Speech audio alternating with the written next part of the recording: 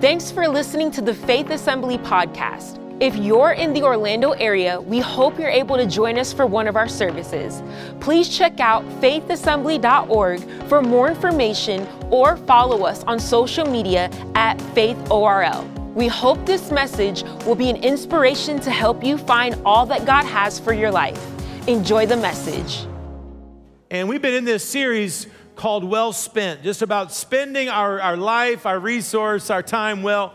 And I'm going to start off today by asking a question that if it got isolated, if it got taken out of context, I'm just telling you now, it could get me into trouble. If you hear my opening question and then walk out, we got problems. So you have to promise to at least hang in here for at least half the message, just to get the context of my first question. But here's my first question that could get me in some trouble. Here it is. Where's all my rich people at? Where's my rich people at? Okay. All right. Because this one's for the rich people. Now, okay. Again, I know that statement could get me in some trouble.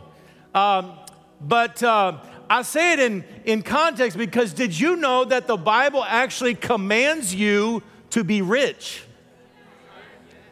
I'll get to that in a moment. Now y'all really want to hang around. Yeah, the Bible commands us to be rich. You know that being rich is really a matter of more of perspective and of outlook and of attitude more than it is some bottom line in a bank ledger. And there's a story that I came across that I think really illustrates that well, this attitude of richness.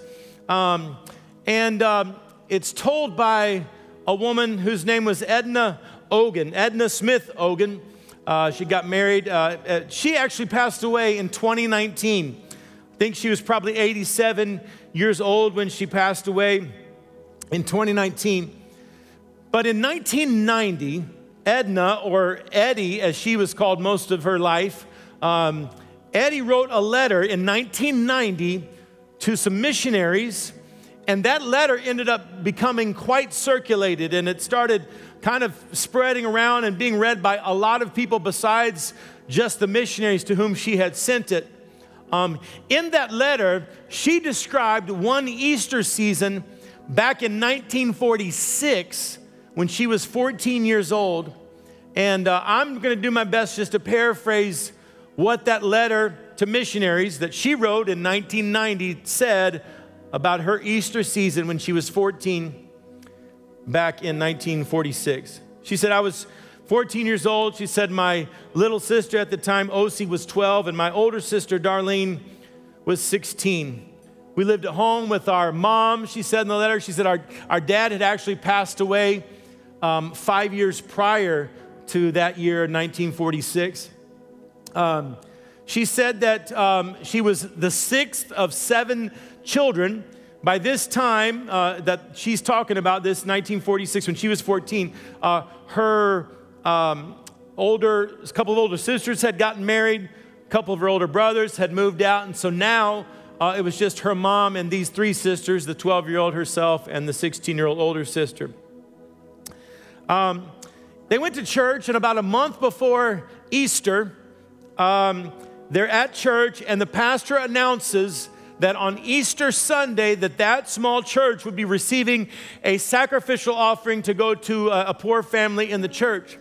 Now, I paused on the story for a moment. It's interesting that way back in 1946, this small church had a sacrificial offering. It's something that we've done around here for years and years and years. And so in 2 weeks, we'll have our sacrificial offering as well. But kind of cool that the precedent has been set even way back in the 40s at whatever church Eddie and her family went to. So on their way home, they were excited on that month before Easter. They were excited about this sacrificial offering. The pastor had said, pray about what God would use you guys to do, each family, and what you guys could do sacrificially for this offering, for this poor family in the church. So on their way home, they were already starting to talk about it. At lunch on that Sunday, they sat and they began to strategize of what they could do for the sacrificial offering. And mom said, well, I could just buy a 50-pound bag of potatoes and we could just live on that for the next month. That's just what we'll eat every meal, and that'll save us probably $20 we can put towards the sacrificial offering. And the girls all agreed that they would do that.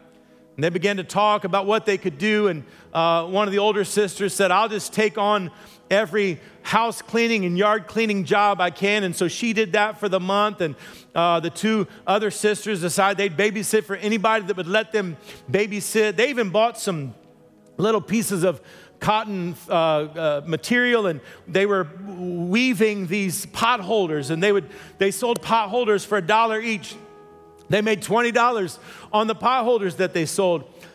In this letter, Eddie said, this was one of the greatest months of my life. She said, every night we'd come home and we would count whatever more money we had gotten to put towards the sacrificial offering. And it was so exciting every night to be able to do that. And we started seeing more and more coming in. She said, we turned the lights off early at night and we wouldn't listen to the radio. That was the main form of entertainment. We wouldn't even listen to the radio because we thought that might save us some more money towards the sacrificial offering. Well, finally, it was the day before Easter. And Eddie and her younger sister, they took their little bag of money that they had gathered up for all these different ways, and they went to the bank and they said, they went to the grocery store. And they got to the grocery store and they said, will you change out and give us just big bills for however much money is in here? And so the bank gave them 3 crisp, brand new looking $20 bills and 1 crisp $10 bill. Man, they were so excited. They had $70 for the sacrificial offering tomorrow on Easter. And she said when that morning came, they were so excited. They could not wait to get to church. They walked to church. Matter of fact, she said on that Easter, it was raining on their trip, on their walk to church, but they didn't even mind. They didn't have new clothes on because that was something that they had definitely had to go without if they were going to be a part of this offering at this level. And so when they got to church, a lot of other people had Easter outfits, new outfits on. They didn't, but they didn't even mind. Old shoes, old dresses, whatever. They got into church, and it came time for that sacrificial offering. They've been looking forward to this now for a month. And as that offering plate goes by, Mom pulls out a crisp $10 bill. And Osi pulls out her $10 bill. And Eddie pulls out her $20 bill. 20, and then Darlene comes and she gives her $20 bill. And now $70 have been given towards for this sacrificial offering for a poor family in the church. On the way home, they were just so excited. When they got home, Eddie saw that there was a surprise. Mom had bought a dozen eggs and had hard-boiled them, Easter eggs. And so they had hard-boiled eggs with their potatoes for lunch on Easter as kind of a special little surprise. After lunch, they were sitting around talking, and a knock comes at the door. And so Mom went and answered the door, and she comes back after a few seconds talking with somebody there at the door. And when she comes back, the girls had seen that it was the pastor of the church that had come to the house. And they said, Mom, what was that about? And they said, Mom didn't say anything. In her letter, Eddie said that Mom just came and had an envelope, and she put the envelope on the table, and when she did, cash just fell out of the envelope. It was 1 crisp $10 bill, 3 crisp $20 bills, and 17 $1 bills. And it was at that moment that Eddie realized, wait, we're the poor family? And it kind of bothered her because, you see, she had never seen herself as poor. Like she said, I knew we didn't have what everyone else had. I mean, I guess I knew that. She said, I knew we didn't have a full set of silverware, and so you did never know at dinner time whether you were going to eat with a fork or a spoon, but you weren't going to eat with both. She said, I knew we had 2 knives, and so during dinner, we'd pass around the knife to whoever needed it in the moment. She said, but that was just normal for us. She said, matter of fact, I looked at other families because we were just so happy and we loved each other so much. I looked at other families and I felt sorry for them, and yet now I was being told that I was poor. She said, she said this in the letter, she said, we went from feeling like $1 million to feeling like white trash, just like that. She said, I didn't like that feeling. She said, I didn't want to go to school that week. She said, I was talking about dropping out of school. She said, I was first in my class as a ninth grader, but the law only at that time said you had to go through 8th grade. So she said, I'm just going to quit school because I just don't want all the kids looking at me knowing that I'm the poor family. They said, the girls started saying, Mom, we don't want to go to church next week because when we walk in there, everybody's going to know that we were the poor family. And they didn't really talk much that week. And Saturday finally comes of that first week after Easter. And that's the first time that Mom says, so what are we going to do with this money? And the girls were thinking, I don't know. What do poor people do with money like this? And they just didn't really know what to do. So Sunday comes and Mom talks the girls into coming to church. And on their way to church, Mom's trying to make the most of it. She starts to sing a song on the walk to church, and the girls don't even really join in. When they get to church that Sunday after Easter, there's a missionary speaker, and he begins to talk about these churches that they're building in Africa. And as he talks about these churches, he says they're built with these sun-dried bricks, but to put a roof on these churches costs $100. And the missionary says, can't we all maybe pray about sacrificing something so that we could put roofs on these churches? And so they received an offering, and for the first time in a week, all 3 girls kind of smiled. And they looked at each other, and they looked down to Mom, and kind of without saying anything, they decided what they were going to do. So Mom takes out that envelope with $87 in it, 3 20s, 1 10, 17 ones. And she passes it down to Darlene, and Darlene passes it down to Eddie, who writes the letter later on in life. And Eddie passes it to Osi. When the offering plate goes by, Osi puts that in the offering. So the service gets done, and they count the offering, and the pastor and the missionary step up and to celebrate, and they say, you know what? We've brought in a little over $100, and we're going to be able to put a roof on one of the churches in Africa. And the few people in the church applauded that day. And the missionary stepped up and he said, I got to be honest. He said, I didn't expect for such a large offering. Remember, this is 1946. He said, I didn't expect such a large offering to come from such a small church. And he said this. He said, man, there must be somebody rich. There must be a rich family in this church. And when Eddie heard that, she started doing some math in her head, and she started thinking, wait, if a little over $100 came in and our family gave $87, that means we're the rich family. She said, the missionary said it. He said there's a rich family out there, and that was us. And Eddie said, I never felt poor another day of my life. I have felt rich in Jesus every day of my entire life. You see, being rich is a perspective, right? It's an outlook. It's a mindset. That's what we're talking about when we talk about living life well spent. And I guess the reason why I love that story so much is because it really illustrates what Paul says to Timothy in 1 Timothy chapter 6. In 1 Timothy chapter 6, Paul says this. He says, command those who are rich. He's telling Timothy, command those who are rich in this present age not to be haughty, not to trust in uncertain riches, but trust in the living God who gives us richly all things to enjoy. Let them do good that they may be rich in good works, ready to give, willing to share, storing up for themselves a good foundation for the time to come, that they may lay hold on eternal life. Well, I'm going to preach this message today just entitled, Those Who Are Rich. Those who are rich. I want you to pray with me, and we're going to ask God to speak to us all across all of our campuses. Come on, pray with me right now. Father, in Jesus' name, I pray that you would speak to us, that you would anoint this word, that you would give us ears to hear. God, we just say yes to you right now. I thank you for your word and for all it means to us. In Jesus' name we pray. Everybody said, amen. Amen. Well, for our time, our life, our money, our resource to be well spent, we're going to have to take some of the instruction that Timothy was instructed to give to the Christians that he was dealing with.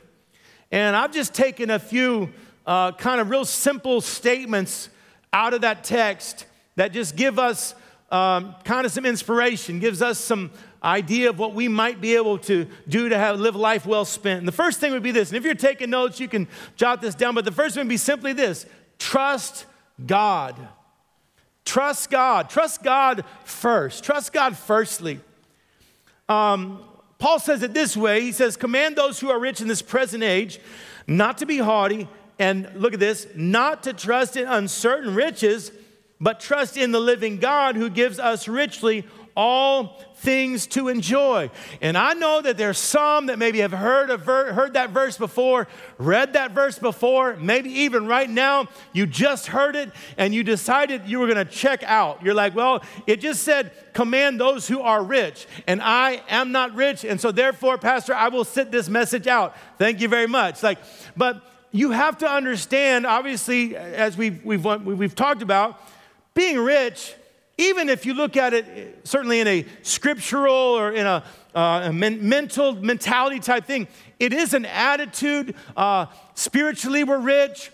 But even if you took that out, even if we were looking at it strictly from a financial perspective, which we usually don't, but even if we were, you know what? I mean, nearly all of us would be under that classification of rich if we're looking at the world. Do you know that about 71% of the world still is living on less than $10 a day? As a matter of fact, if you make $25,000 a year or more, it puts you as making more than 90% of the world's population with your income. So even in a strictly financial, narrow-minded view of wealth or riches, we kind of, a lot of us would land there. And circumstances don't really affect our obedience to God. Our circumstance doesn't, if our circumstance is different, it doesn't mean that we're called to live any different or be any different. But here's the thing. Sometimes the more of wealth that we have, or the more money that we have, the more temptation there is to trust in that. Now, last week, if those of you that heard the message, we talked about when Jesus was saying, you can't serve two masters. You can't have both God and mammon or money as your master. You can't serve both of those. Those both cannot have mastery over your life. So not only can we not have a master of God and a master of money at the same time, not only can we not serve both God and money, but now Paul tells Timothy, hey, tell the people that have money, you can't even trust both of them. We come up to these different layers and levels of trust, but Paul's saying this: if you trust in money, then you're not going to trust in God. But if you fully trust in God, it's going to help you not trust in your money.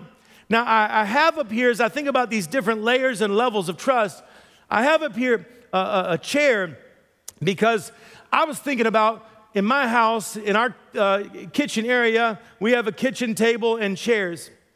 And we've had it for years, and it was good, and it was good for us and whatever. But through the years, we had several chairs that got wobbly and ended up breaking on us. Like people would be sitting down. Now, this is not one of my chairs, because I only got two left. So I didn't bring one from home. This is a Faith Assembly chair. You can trust a Faith Assembly chair. Somebody say amen. Yeah, well built right there. But our chairs would get wobbly. I got 5 kids. I got 4 boys. They're all pretty good sized boys. And I don't know what happened, but my boys don't know how to sit down. There's no etiquette. There's no concern. It's a body slam. Every time they sit down, it's just like, bam, they just go, breaking stuff all the time. They'd grab a kitchen chair and go put it maybe in front of the TV and play some video games. They'd be leaning and and you could just see splinters and hear the wood cracking. And I'd be like, stop, we're running out of chairs. And so my wife one time sat down on one of the chairs and it just broke, and she scratched the cabinet. And I said, honey, you scratched the cabinet. What are you doing? No. So we got a couple of them left, and I'm talking probably a month ago. It hit one of our couple that are left had gotten wobbly. I was getting ready to sit down, and I noticed it was feeling really loose. I mean, it was really shaky. So when I sat down on that chair, I did so carefully. I went so slow, and I just rested my weight a little bit as I went, and it held me up. And I was so grateful. And I sat there during my meal, and I didn't move much because I thought, man, any movement at all.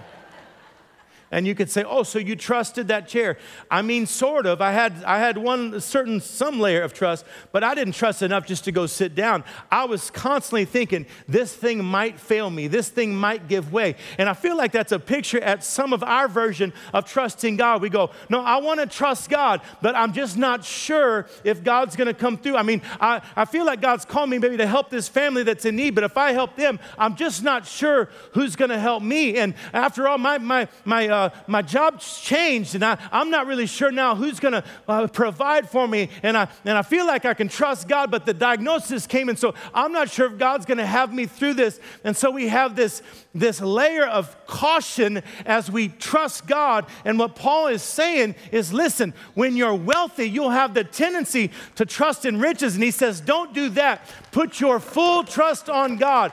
Put your full thought on the fact that God can hold you. When you sit down on God, you know that God can hold you. He says, lean not on your own understanding, but in all your ways, acknowledge Him. Trust Him with everything. See, there's this attribute of God that I love. God has many attributes.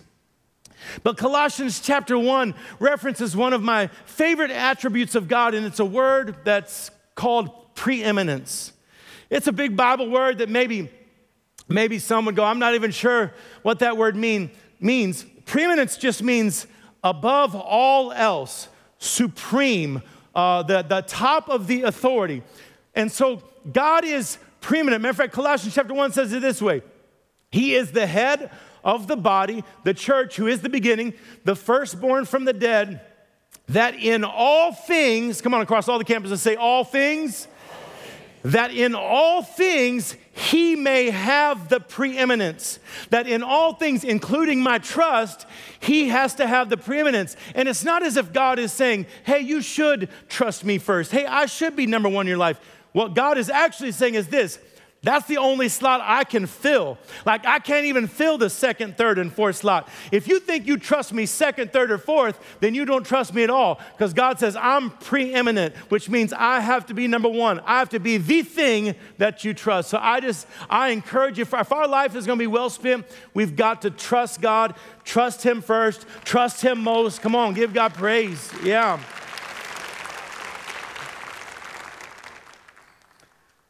If God's first in our life, it's amazing how everything just seems to fall into place. Anybody just have a witness to testify that when God's first, isn't it something? Just things just start to fit into place. And yet when God's not first, it sometimes feels like nothing's working. When God's not first in my life, it seems like everything's unraveling. Nothing starts to work. It seems like my marriage is unraveling, and my career is unraveling, and my finances are unraveling, and my family might be, my relationships and my friendships, when God's not first. And so God says, trust me, put me in that first place. So trust God.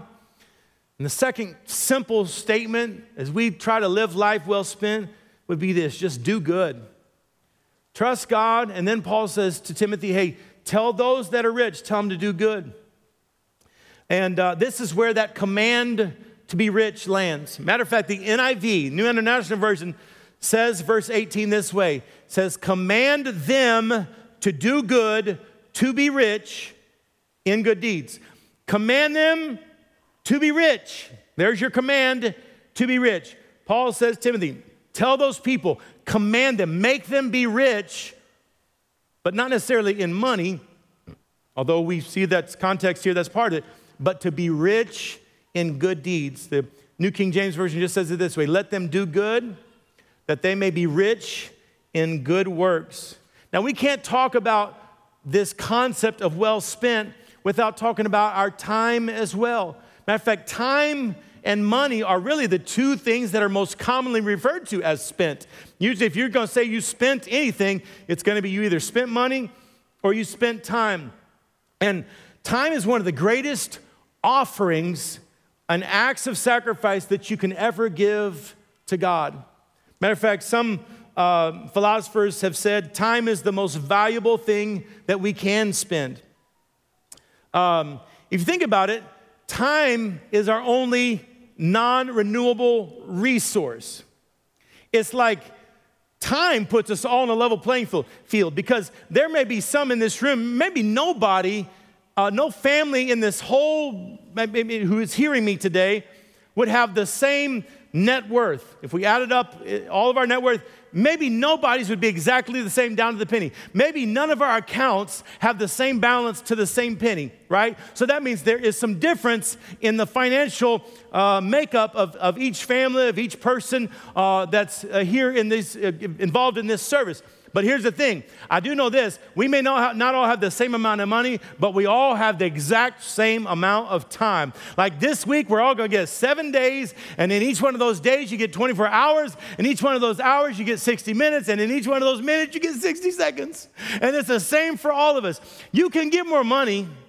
I mean, you can work an extra job. You can get a better job. You can do it. You can get more money, but you can't get more time, which makes this thought of offering God my time, boy, maybe it is a really, really valuable offering. And as I think about us giving God our time, letting God use like me, it makes me think that that's one of the most amazing aspects of the gospel to me. Like, it's amazing that God loves us. It's amazing that God forgives us. It's amazing. I mean, it just blows us away that Jesus died for us, that he redeemed us. But even in the midst of all that, you know what blows me away? You know what's amazing to me is that God uses us. Oh, because there's nobody, none of us are really good enough to be used of God. There's none of us that should qualify based on how great we've been with every single decision we've made. No. And so the fact that God would hold some aspects, because God could do it himself. He could just make it all happen, and he could just appear to every person that doesn't know him and just be there, and they go, oh my goodness, you know, he could do it so many ways, and yet in his divine wisdom, in his complete, godness, all right? He decides to hold back some of the actions that he wants accomplished. He holds them back in and of himself, and he says, I want to release my people and use them to advance my kingdom. Wow. That's amazing. But the flip side of that is that the danger that comes when I don't offer God my time, when I don't say, God, I want you to use my life. Romans chapter 12 talks about the way God would choose to use us. Verse 4 says, for just as each one of us has one body with many members, okay, we understand that, and these members do not all have the same function. We understand that about our bodies. So in Christ, we, though we're many, we form one body, okay? And each member belongs to the others. We have different gifts according to the grace given each of us. If your gift is prophesying, then prophesy in accordance with your faith. If your gift is serving, then serve. If it's teaching, then teach. If it's to encourage, then give encouragement. Oh, we need some encouragers out there. If it's giving, then give generously. If it's to lead, then lead diligently. And if it's to show mercy, then do it cheerfully. And the thing that we get out of this, the truth that really rises out of this few verses that we just read is this: not everybody is called to do everything. And so it should take some pressure off. Maybe that's kept us on the bench. Maybe that's kept us in the pew, is thinking, well, I can't do everything and there's just too much to do and I can't do it all, and so therefore I'll just stay out. You were never called to do it all. You know what you were called to do? You were called to take what God has gifted you with, what God has deposited in you, and use that to advance his kingdom. And some of you go, I don't even know what that is. Well, you should find out what that is, but here's the thing. Probably people have been hinting to you what that is, because probably people have been complimenting you all of your life about some aspect or something that you do, and it comes very normal to you, and you go, well, no, that's just normal. No, it's not. It's God's gifting inside of you. Maybe that's that gift of mercy, right? And somebody goes, wow, you always notice somebody that's hurting. You always notice somebody in need. And you're like, doesn't everybody do that? And I'm here to tell you, no, they don't. It's God's gifting inside of you, and God says, I want to use that I've put in you. Leading, teaching, serving, whatever it is. I want to put that I put in you. I want you to use that. I want you to offer that to me. As I was thinking about kind of God using and what keeps us maybe from surrendering and giving the offering of our time, I was thinking about like the first car that I ever owned. And the first car that I ever owned was a 1970 Oldsmobile Cutlass. And before anybody does the math or whatever, the car was not new when I got it, okay? It was already old when I got it, all right? So I got that as my first car, a 1970. You might say, what color was it? I don't know how to describe its color to you. It was like, it didn't have a color. Kind of a light, weird, greenish, gray primer kind of thing, all right? So that helps you. It was definitely it was a struggle, right? My interior, the liner on the inside had come loose, and so it just gaped down. And so when you sat in the back seat, it just covered your head. It was a surprise everywhere you were going. Like, I don't know where we're going or how close we are. You just never could see if you sat in the back seat. Quite an experience. After that, I got a 1972 Volkswagen Bug. I mean, I thought that was a big step in the right direction, but it didn't have anything either. And so I'm thinking about what cars have now compared to what my cars had then. I didn't even have a cup holder in those cars. I mean, that's not exactly like scientific revolutionary stuff.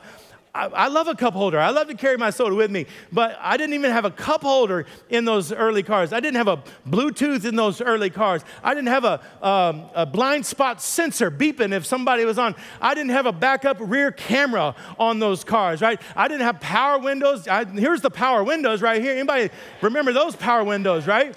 No power windows, no power locks, no power seats, no power liftgate. Matter of fact, my Volkswagen Bug didn't really have power at all. I had to push it to get it started. I mean, no power. Thinking about all of this stuff now that these cars, no navigation, we didn't have navigation built, like none of this stuff. So then someone might go, well, if those cars that you had didn't have it, and the cars today do have it, does that mean that those things are not needed because that was a car and this is a car? I mean, that got you somewhere and these get you somewhere. Well, first of all, these getting me somewhere, okay. Every so often these got me somewhere, but I'm not all that faithfully. Here's the thing. If I get a car today with all those extra things, it's going to make this car a lot more effective. It's going to make this car a lot more productive. It's going to make this car get me to my destination at a much better rate than those cars did. And so I wouldn't say those things are not needed. So what happens is, the reason why I share that is because sometimes we sit in the church and we look around and we look at all the options.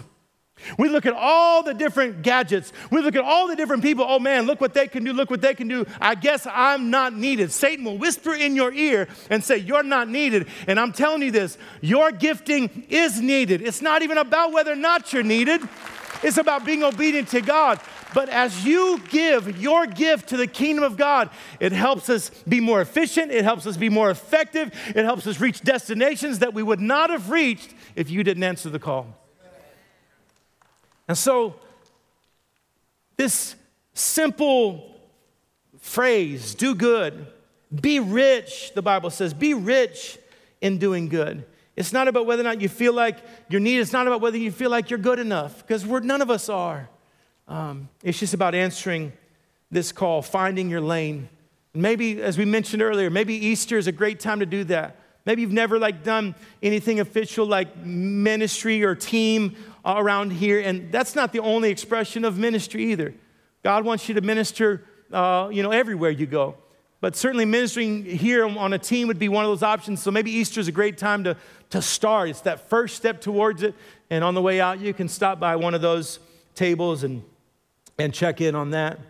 And the final kind of real simple instruction that I'd pull out of this, that Paul tells Timothy to tell all the rich people, I'd say this: be ready to give. Be ready to give generously. Paul says it this way. He says, here's what I want you to get those rich people, tell them not to trust in God, tell them to be rich in good deeds. And he says that they may be ready to give and willing to share. That they may be ready to give and willing to share. It's a good time just to, again, remind everyone, as we've been in this series for 3 weeks, it's a good time to remind everybody that we share on this topic and we share in this series of having a life that's well spent. We share this not because we want something from you. We share this, we want something for you way more than we want something from you. This is for that we could be walking in the obedience of God's word and the blessing that comes with that. And Pastor launched this series a couple weeks ago talking about tithing, and I just kind of want to end the series just mentioning again a little bit on tithing. If you missed that first week, you should go back and look at the archives and do that. But as Paul says, that have them be ready to give. I was thinking about, this whole thing of God being first and us trusting in him and being ready to give. And I meant to have some cash on me to have it be like a little bit of a physical illustration thing, but I don't have it on me. Does anybody have 10 $1 bills on you? Does anybody? You do? Oh, Pastor Cody coming through. Thank you. Wow, that was quick. All right. So he's got, it's like I got another stimulus right there. Look at that. So now that I got my $10 stimulus, I have to decide what I got to do with this. And if I got a $10 stimulus, most of you got more than that. I know that. But if I got a $10 stimulus, now, a little math quiz here. Tithe means 10%. So if I got $10 in my stimulus, how much of this belongs to God as the tithe holy unto him? How much? 1. All right, some of you were a little bit, it's not a trick question. You were flashing back to school being like, I'm not about to say out loud any number because I'm not sure. All right. Right, so 1 is the tithe, but now the second question is a little harder than the first question. So we've come to figure out that 1 out of the 10 is the tithe. Now, which one of these 10 is the tithe? The first, yeah. You know why? Comes back to our chair. It doesn't take much trust for me to give the last.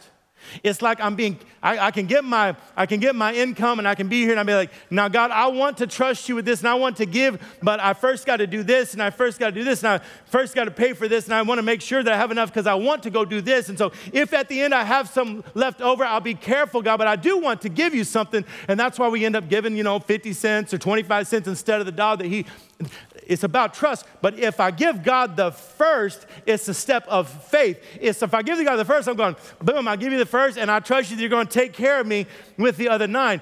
That first, that principle of God being preeminent, right? That principle of first, it's found all throughout the scripture. Can we just look at a couple of them real quick? Exodus chapter 23, verse 19. The first of the first fruits, I like how God's like, in case you didn't catch the first fruit, I'm going to throw an extra first in there. But he says, the first of the first fruits of your land you shall bring into the house of the Lord your God. Proverbs chapter 3, verse 9 and 10. Honor the Lord with your possessions and with the first fruits of all your increase, so that your barns will be filled with plenty. Your vats will overflow with new wine. Someone may say, well, that's Old Testament law. Proverbs isn't Old Testament law. Proverbs is separate from the law, and that principle of God being first is still there. Let's go New Testament. Let's go Romans chapter 11, verse 16. I love this. For if the first fruit is holy, then the lump is also holy. Oh, I like the sound of that.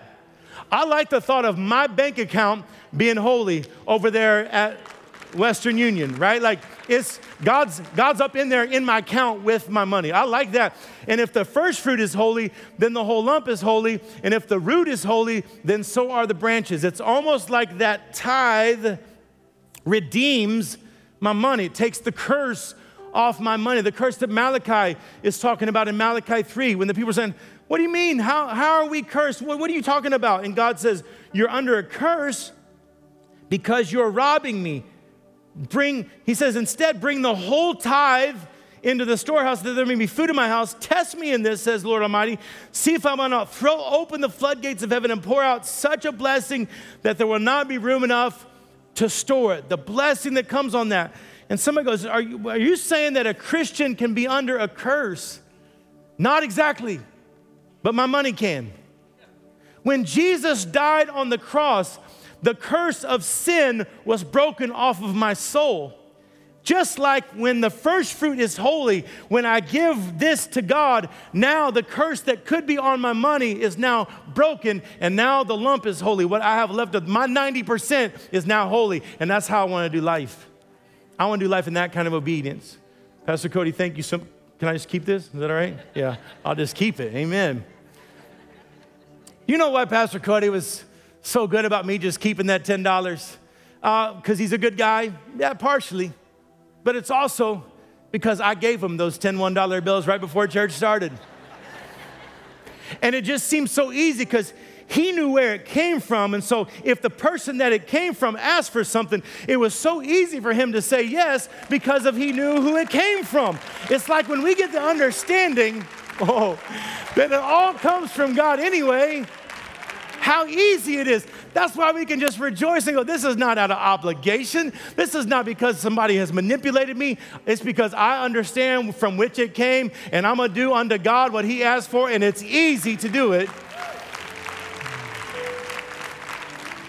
It's like we met with one business owner this week, Pastor, myself, and Pastor Ben. We met with one of our business owners. God had been stirring him during this time. And he had some contracts here, and he said, I want to print on top of all of our contracts the statement that says, we are giving 11% of the profit of every single sale. And you'll go, I thought the tithe was 10%. He's ready to give. So he's bumping it to 11. Again, nobody to preach that. Nobody told him to do this. No, God just kind of stirs his heart. He's ready to give. So he wants that on all the contracts, and he's telling us beyond what I'm doing personally, but I want in our business to honor. And he says this, he says, I don't want it just to be about blessing the church and moving the ministry forward. He said, that's not only what this is about. He said, I want that on the contract so people ask me about it so that I can invite them to church, so I can lead them to Christ. See, it was not just about giving money, but it was about giving time as well. It's about living life well spent. We're going to take a moment right now, as we've been doing at the end of these services, and I'm giving you an opportunity to worship God in giving. Can we just right now just celebrate and thank God for the fact that we have something that he's been so good to us, that we are rich. And as we get ready to give, I'm going to pray for every person that's part of this service right now.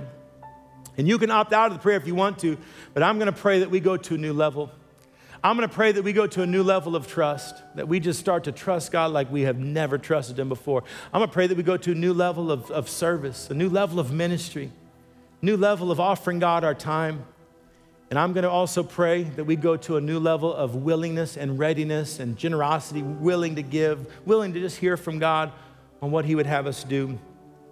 So as we get ready to pray, I want you to get ready to give, and there's different ways to give. You'll see up there our apps, a real easy way. You can go on the website. You can text to give. Also, if you want to write a check or give cash, there's receptacles on the way out of all of our services across all the campuses. I'm going to pray for you. Again, you can opt out of this prayer if you want to. But if you're ready to go to a new level, come on, pray this with me. Holy Spirit, thank you for your presence in every single environment where somebody's taking part of this service. And I ask you right now, as we get ready to honor you, as we get ready to return to you a portion, that holy portion that belongs to you, Lord, I thank you that you'll take us to a new level, God, of trust. We trust you first before we trust anything else. God, I pray that you would take us to a new level of giving of our time, a new level of honoring you, a new level of doing good, of being rich, God, of good deeds. God, let Faith Assembly be known as a church that's rich in good deeds. Oh, take us to a new level. Also take us to a new level, God, in our willingness to give and our readiness to just be obedient to you. This is no pressure, God. I pray no one would feel pressure, that no one would feel condemnation. But God, that there would just be a sense of joy, a sense of excitement, a sense of the awesomeness of this opportunity And we thank you as we give unto you. In Jesus' name we pray. Amen. Amen. God bless you as you take a moment to give.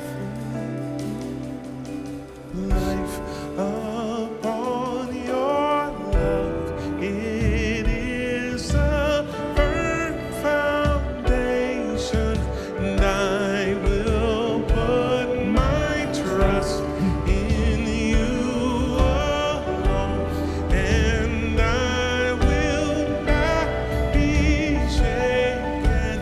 I will build my life upon your love. It is a firm foundation. Amen. Can we do this across all of our campuses? We still got a couple minutes before we normally would dismiss anyway, but can you bow your heads and close your eyes? I just want to close out with a time of prayer, but with nobody looking around right now, just so that we can kind of look in. You know, this whole thought of trusting God, I really do get a sense that some of us have yet to trust Him really with our life. We've yet to trust Him with our future. We've yet to trust Him with our soul and our spirit. Maybe you're here today and I don't know, if your life ended right now and you stood before God, you just had to go, I don't know if I'm ready for that meeting. I don't know if I've really put my trust in Him. I'm not following Him. I'm not serving Him. And this life, you want to talk about spending our life well? This life is just a window of opportunity to make sure that we know God and that God knows us. I hope you enjoyed listening to the Faith Assembly podcast. Thank you for joining us in pursuit of growing closer to Christ. Stay tuned for more messages released every week. God bless.